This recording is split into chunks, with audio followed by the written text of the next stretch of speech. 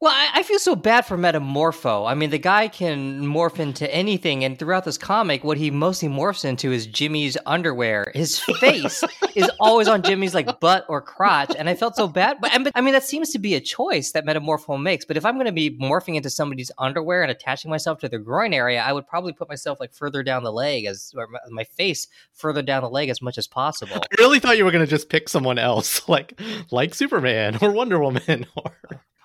You don't want to be on Jimmy Olsen's crotch. You know, I gotta tell you, man, I don't really want to be on anyone's crotch. But that's just me. Another failed name of our podcast.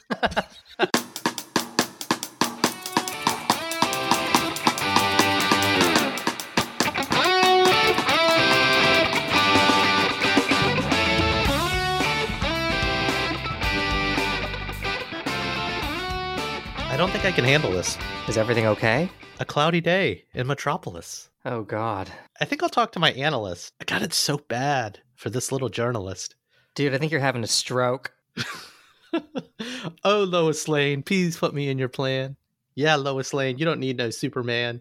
Come on downtown and stay with me tonight. I got a pocket full of kryptonite. Oh, Raman, I've told you 41 times we are not making a Spin Doctors fanboy podcast, but also probably because I'd be useless on it because I don't know who the Spin Doctors are. Where were you in the 90s? Can't we at least publicly acknowledge that Jimmy Olsen Blues was one of the greatest songs to come out in 1991? Well, I think you meant to say Bryan Adams' hit song, Everything I Do It For You. Yes, I did listen to that on the radio multiple times, weeping. I really do think that should be the name of this podcast. Everything I do it for you. You're making me blush. I'm Roman Segel. I'm Ryan Joe. And we're two dudes who still haven't unsubscribed from the Daily Planet. Great Caesar's Ghost. This week, we're continuing our Subversive Superhero series. Say that 3 times fast. And reading Matt Fraction's Subversive Superhero series. Subversive Superhero series. I failed. What are we reading, Roman? Matt Fraction's 2020 reboot of Superman's pal, Jimmy Olsen, illustrated by Steve Lieber. Matt Fraction's an Eisner Award-winning writer. He's known for his unique, sometimes edgier, realistic takes on books like Hawkeye, which we've read, Iron Man, Iron Fist, and Sex Criminals. So, Fraction tackling a historically silly book like Superman's pal, Jimmy Olsen, which was an actual book by Jack Kirby, it really piqued my interest. And honestly, I was not sure what to expect. Sure, Jimmy Olsen's an ace photographer turned content creator. He's a bow-tied bon vivant and adventurer. But as the book asks, why does Jimmy get to be Superman's best friend? I keep asking myself that same question. In a book that embraces its own madcap weirdness, Jimmy wanders the weird corners of the DC universe to solve the mystery of his own murder with some zany characters old and new, marrying an interdimensional jewel thief and not getting the marriage annulled, being tormented by a blood-vomiting cat, which I thought Ryan would like the most, hanging out with his pal Metamorpho, decoding his crazy criminal conspiracy with Lois Lane, and starting a prank war with Batman, and of course, avoiding his best friend Superman, which you should do with your best friends. The narrations alone made this book an oddly interesting read, but Ryan, I have to ask, what was your take? Well, I feel so bad for Metamorpho. I mean, the guy can morph into anything, and throughout this comic, what he mostly morphs into is Jimmy's underwear. His face is always on Jimmy's like butt or crotch, and I felt so bad. But that seems to be a choice that Metamorpho makes. But if I'm going to be morphing into somebody's underwear and attaching myself to the groin area, I would probably put myself like further down the leg or my face further down the leg as much as possible. I really thought you were going to just pick someone else, like Superman or Wonder Woman or... You don't want to be on Jimmy Olsen's crotch. You know, I gotta tell you, man, I don't really want to be on anyone's crotch. But that's just me. Another failed name of our podcast. All right, so I actually really liked, Fraction kind of preserving the madcap weirdness that, I honestly haven't read any recent Jimmy Olsen comics, but, I know he got into some really weird antics in like the 60s. He dressed as a turtle for, just weird shit would happen to him. And Fraction really kind of picked up the ball and ran with that. And he also structured his whole arc very, very interestingly. It's completely nonlinear. So it opens with Jimmy doing one thing, and then suddenly in the next episode, Jimmy is doing something else. And the next episode, Jimmy is doing something else. And it's all very, very fragmented. It comes together at the end, But I thought that was like a really kind of innovative way to kind of get into Jimmy Olsen and all of his weird madcap adventures, which don't seem to be related at all. Though, of course, we learn at the end that they are. Well, to be clear, Jimmy Olsen hasn't had a comic book since the 60s and 70s when Kirby... maybe that's why. Maybe that's why. Well, but no, and I've not read those books, but it's kind of like a cliche in comic books. Like anyone listening, just Google Superman's pal Jimmy Olsen, and you'll see these insanely silly covers from the 60s and 70s, the Silver Age of comics. And it's those hilarious covers that have like the word balloons on them, and it's just this weird zany adventure. But ever since then, Jimmy's kind of been comic relief punching bag that appears in Superman comics, and they do try to make him a more significant character, but you don't need that. And I was watching a film essay talking about Zack Snyder and why he doesn't get Superman, because in the very first scene in Superman v Batman, they shoot Jimmy Olsen, and Jimmy just doesn't exist. And Jimmy has to exist because he's not the everyman like Robin, but he's just like, gosh, this is crazy, Yeah, that was such a weird decision by Zack Snyder to turn Jimmy Olsen into the spy who gets caught and shot in the head. Jimmy Olsen isn't a badass. He's never done that like Mark Millar in Red Son when he's Stalin's illegal son. Wait, what was Jimmy Olsen's role there? No, you're right. No. Pete Ross was Stalin's illegal son in Red Son. Jimmy Olsen was a CIA agent in Red Son. Anyway, I digress. Yeah, that's right. Sucks. That's true. But even at least in Red Son, he's kind of like this sort of goofy sort of dude, and he's playing with the fact that he's allied with Lex Luthor. He's Lex Luthor's best friend instead of Superman's best friend. So there's a subversion of that in Red Son, whereas in Zack Snyder, he's just like, let's just make him like a generically handsome badass, and it's like, well, you take everything that makes Jimmy Olsen unique and weird, and you just strip it from him. And the weirdness, look, I had expectations a little too high for this book because it was, kind of a media darling. It's by a writer I like. It seemed zany and weird. I don't think it met my expectations, but I enjoyed it, if that makes sense. And I think that's my own fault for really wanting to read this. No, it definitely was too long. It was like 360 pages. It probably could have been a much better book if it were honestly probably about 150. It did wear out its welcome. Like a third of the way through, once you kind of figure out Mac Fraction's tricks, he kind of repeats it, but not in a way that takes it to another level. It's sort of like begins with chaos, right? Jimmy Olsen, all of the shit's happening to him. He's got a vomiting Red Lantern cat. He's married to this woman he doesn't even know. And then more weird stuff happens to him. So there's this chaos that's really interesting. And then in the middle of it, he says, hey, it's all going to fit together at the end. So he's signaling that, oh, hey, this is actually going to work out. This is actually going to come together. It will eventually make sense, which keeps you reading. But as Fraction brings all of these different elements together, you realize it's actually a really boring story that he's telling. Like it's kind of inconsequential. I've said this before, and it just occurred to me. I feel like comics need to be read the way they were meant to be read. And you and I read this over the course of probably 3 or 4 days in one sitting, effectively. Yeah. Versus once a month, going to your comic book store, picking up all your other grim and gritty shit, indie, whatever, and just picking up an issue of silliness. Because as you were saying, I was like, man, this would have been a good webcomic if I could have read this in installments. And it's the Netflix problem. It's TV is better when it's watched once a night, once a week, whatever. I don't like binging. I like reading it, enjoying it, laughing at it, thinking about it, coming back to it. I think this would have been better as 12 issues over the course of a year, which is how it was released. To read it in one sitting, to your point, it did feel long. But if I was reading this once a month, I think I would have enjoyed myself more. I would have found myself trying to connect the dots better, too. I mean, it's possible. I mean, but at the same time, I don't know. I don't feel comfortable like just excusing like a book's narrative missteps by saying, well, if only we'd read it like one episode a month rather than binging. Well, no, but to defend that, I think it's sometimes things felt repetitive. Sometimes things felt a little drawn out. And I think those are narrative devices to bring the monthly reader along, or for the reader who's just picking it up. Like we need to reestablish these things over and over and over again. I mean, I'm not disputing that that's why they're there.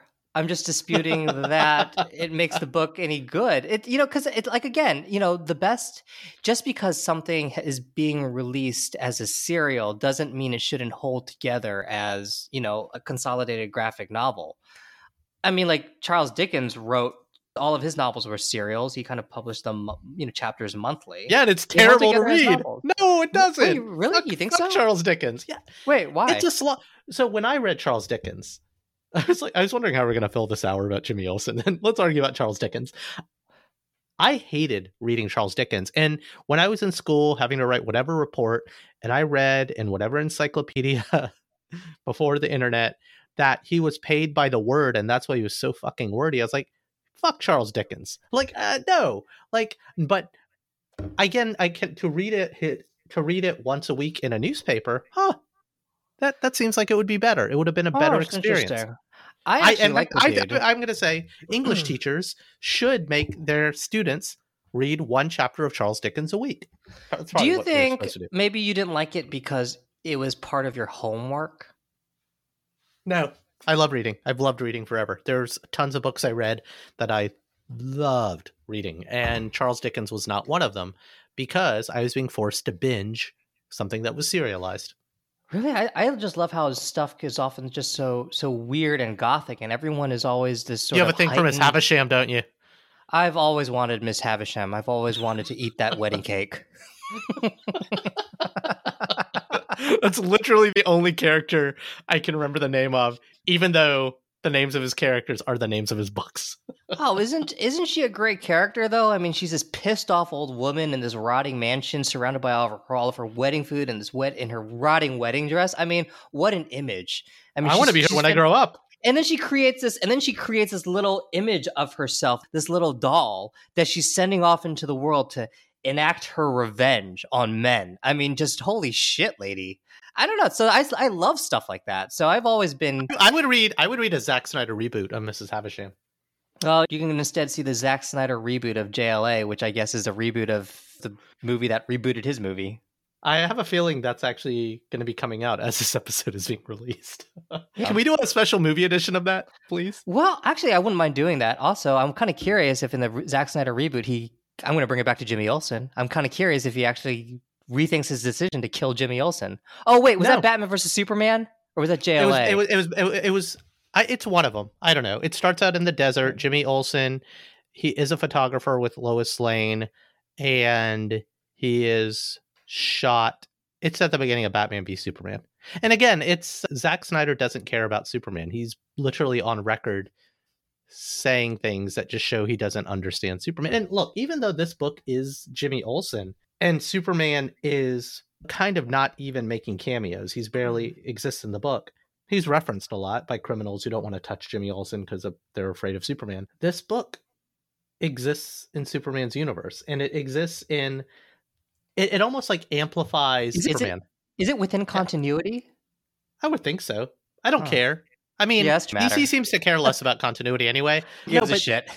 No, but this book and this take and this lighthearted nature and this fun not only explains why Jimmy is needed for Superman to exist, but it amplifies and exemplifies what makes Superman great.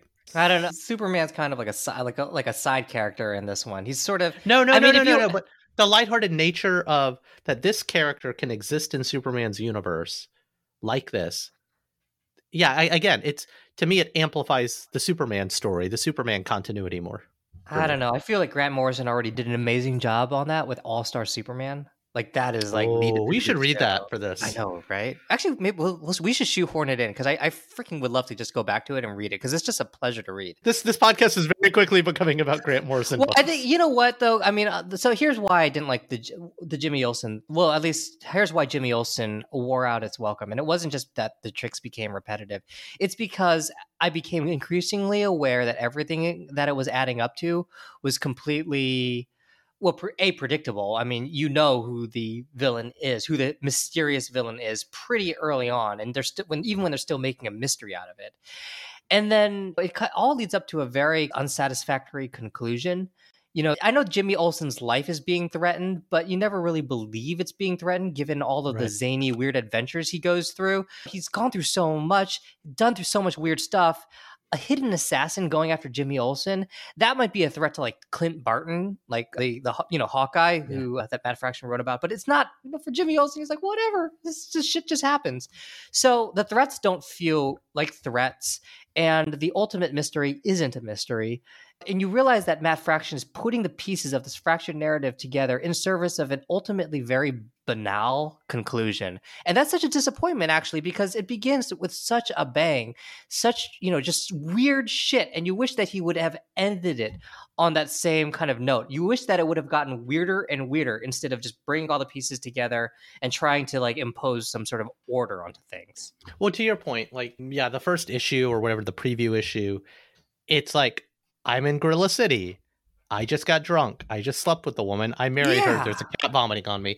And it only sprinkles in the weirdness. And I was comparing this to Hawkeye, which we read on this podcast, which also by Matt Fraction, because why wasn't this more like that? Not, beat for beat, because Hawkeye is very much existing in the real world, observing all of these shitty things happening to him, which are the result of his decision. And I know you didn't like it. I guess my question to you is, as Matt Fraction books about semi-supporting characters living in these like superhero universes, which did you like more, Jimmy Olsen or Hawkeye? No, Hawkeye. I like Hawkeye.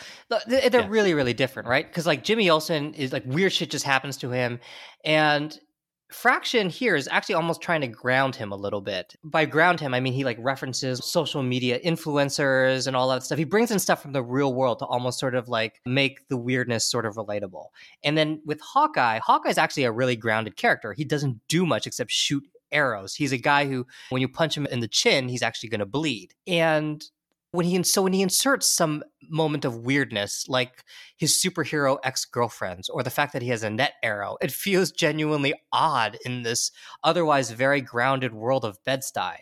So it's almost kind of like doing the exact opposite of what Jimmy Olsen did. And so Hawkeye kind of worked much better throughout its entire run because it's this guy who's just trying to make rent. He's got this dog, and man, he's just overworked. I mean, we all relate to that. With Jimmy Olsen, it's weird. I think you hit the nail on the head. Even though Hawkeye's an Avenger, he came across very relatable, right? All of the problems he had. I didn't relate to Jimmy, and not because he's not a real person like me, but the way he deals with these situations are... He's a cartoon. He's a cartoon. His reaction and they didn't embrace the cartooniness enough. They just sprinkled in one cartoony thing: a prank war with Batman, Metamorpho as the underwear, his interdimensional ex-girlfriend. But it didn't lean hard enough into the weird that the Jack Kirby Jimmy Olsen did. To be clear, I enjoyed the book, but I think you hit the nail on the head of what I couldn't relate to Jimmy. Yeah, Jimmy Olsen can't be hurt. I mean, he can't be hurt. He gets turned into a giant. He gets turned into a turtle and falls through space. He's like this character who you don't really believe anything can actually kill him. But Clint here's Barton the thing. can be hurt. No, but I'm not. It's not that. That's not it. Like, it's fine. That's the zaniness. One, he can't be hurt because Superman's his best friend. Two, he can't be hurt because of science fiction. But as a character, there's no consequences for anything. We're saying the same thing, though. Like, when I say he can't be hurt, there's no consequences to it, right? If you can't be hurt, it doesn't matter if somebody's trying to kill you. I mean, I know, like, yes. No, but he doesn't. No, but what do I mean? He doesn't feel bad. The relationships that he damages, that's like the human drama isn't there. He faked his own death, and no one's upset about it. Or when people find out that they're like, he's not really it's Jimmy. Yeah. Yeah. You could go both ways with this, right? You could try to ground Jimmy like he grounded Clint Barton and in the real world, this guy who's got real problems. Or you can make him this cartoon character who just gets involved in these really zany things. But then you have to make the overarching meta-narrative.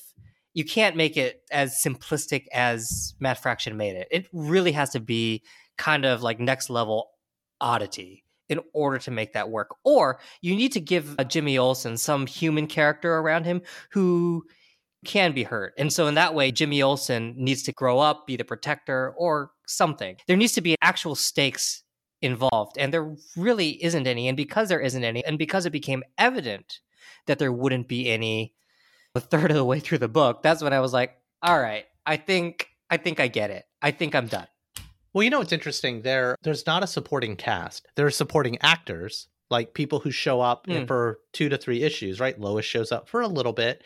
His sister shows up for a little bit. Even Lex as a protagonist or Batman as an antagonist, they show up for a little bit. But to your point, there's no, like make the lawyer or the landlord a character whose eyes were seeing this through. An inconsequential character, because you can't rewrite Batman. You can't, and they do a little too much with Lex. I don't know. Yeah, I think that's what was missing. I actually wish there was more Batman. And so the thing about Matt Fraction is that initially he kind of rethinks Batman. Batman is sort of like this meathead, kind of almost like this idiot, and who's an asshole, who just thinks like you're either my enemy or my friend or something like that. And it's just, he's almost like an imbecile the way he does Batman initially. And I thought that was really, really funny. And then later on, Batman kind of shifts. And Batman just becomes like regular Batman who is super competent and can do almost anything. And even the font that they use for Batman's dialogue, initially it's this really weird font that probably shows the strange voice that he's using. And then like midway through, the font in the word balloons actually shifts. And it's like that's when Batman becomes more normal. And I actually kind of wish Fraction had gone all the way through with that weird Batman arc. It's almost sort of like, almost runs into the same problem as Kate Bishop actually in Hawkeye, where her character is very malleable depending on what the needs of like Clint Barton. When she's with Clint Barton, she needs to be the mature, exasperated sister. And when she's on her own, she needs to be just like, I don't know what the hell's going on. I'm this rich girl who doesn't know anything. And it's almost the same thing that happens with Batman. Initially, he's kind of an imbecile and Superman's like, sorry, he's such an asshole. And later on, he's more like a regular Batman character. Yeah, I wanted more of the fun. I wanted us to like take the piss out of Batman a little bit more. Yeah, he did initially. It's just he didn't see it through. It's like he gave up. He literally gave up. Yeah, because it kind of the pretext is we're not going to talk about Superman, so we're going to use this to like literally take the piss out of the other major DC character. Well, Jimmy Olsen's the perfect vehicle for that, right? He kind of flirts with that with Batman. I would have actually liked to have seen Jimmy Olsen almost like the Deadpool character, right? Taking the piss out of the other DC superheroes. And he, again, teases that with Batman, but he doesn't do it with anybody else. And that's actually would have been a really cool opportunity. Yeah, it's almost like the Rick Jones thing. He knows everyone because of his relationship with Superman, but he doesn't know him well, but he can kind of get away with murder. How he fucks with Green Lantern, how he might fuck with Wonder Woman, etc. There were some elements that I enjoyed. There's obviously a lot of pretty interesting deep cuts, right? Like literally Lex's wardrobe color choice harkens back to like some of his costumes. I like the Calvin Coolidge shtick. Like, I don't even know what town it was in. Calvin Coolidge College? In Calvin City, Connecticut. Yeah. There were great little gags throughout. Like, remember when Jimmy does the James Bond thing, right? He swims up to the casino, which is actually a high school casino, and then he takes off his wetsuit, and of course there's that white tuxedo underneath it. And then later on, when he goes back into the water, he takes off his white tuxedo, and there's another wetsuit underneath it. I mean, it's just like little details like that are really, really funny. Or it's like just... the four Supermans. Well, one thing I really liked was Lil Olsen's. I wish they had done more with those. Almost like, because there was one moment where Jimmy and drawn like literally the family circus almost, or Peanuts, and they show the moment where he takes a picture of Lex Luthor in his dad's office, and they cut to it, and all of a sudden it's Jimmy as a teenager, like this kind of Calvin and Hobbes, two different versions of reality. I wanted them to do more with it. So lots of gags, lots of deep cuts, but not going far enough with any of them. Not committing to any one thing. I think that's another thing that was missing for me. Yeah. Gosh, now that I just think about it, what would have happened if Wonder Woman showed up, or the Flash, or one of the Green Lanterns? I mean, it feels, now that we're talking about it, it does feel like a missed opportunity to, instead of trying to bring all of those weird threads together in a way that makes conventional sense, just keep going, just keep making it weird and madcap. And maybe certain things will connect throughout the end and maybe it won't, but who knows? Just embrace the weirdness. Don't try to bring order to chaos, because that is, from a dramatic perspective, so not interesting. You know what my absolute favorite thing was about this book? What's your absolute favorite thing about this book? The intros to every chapter. Those were great. Just hearkening back to the old golden age. Actually, that would be silver age of comics. Yeah, from the and 50s even and like 60s. breaking the Yeah. wall a little, they talk to, in a lot of these, they're like talking to the editor, they're talking to the reader. It was just silly. And usually the way the chapters open or the issues open with the first scene were pretty funny. Like the gags were good. I think it was trying to be two things: What two things? a really silly, weird comic and a comic book with a plot. And I don't think you should try to be both. Yeah. Yeah, I totally agree. That was Fraction's mistake. And honestly, who cares about plot? This is Jimmy Olsen. It's never about plot with Jimmy Olsen. But I do like the way, I don't know, like you were talking about those gags, and there were the opening pages, right? That kind of harken back to the Silver Age. And I remember when there's that one that opens up with Batman, and it says he's enjoying a dish, because he's eating, but he's also eating with a very attractive woman. And there's a little asterisk, where it says dish, a beautiful woman, also a plate where you consume food, stuff like that. It's very tongue in cheek, and it leads very nicely into this scene with Batman eating with a socialite influencer who doesn't give a shit about him, or Bruce Wayne eating with her. And that stuff gives like so much energy and interest to this world that, well, not to beat a dead horse, it just has never really paid off. Yeah. I like the art. It was consistent.